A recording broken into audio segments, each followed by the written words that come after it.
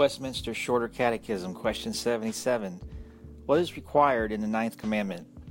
The Ninth Commandment requires the maintaining and promoting of truth between man, and of our own and our neighbor's good name, especially in witness bearing.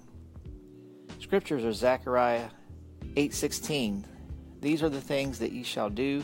Speak ye every man the truth to his neighbor. Execute the judgment of truth and peace in your gates. 1 Peter 3:16.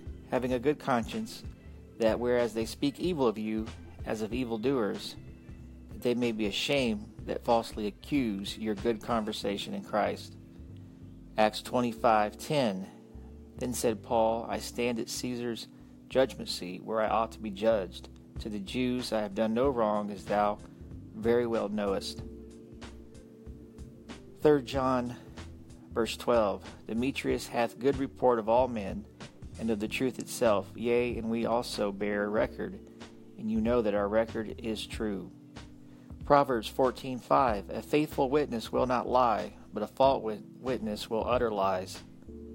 And Proverbs 14:25. A true witness delivereth souls, but a deceitful witness speaketh lies. This concludes the reading of Westminster Shorter Catechism, question 77, brought to you by thereignofchrist.com.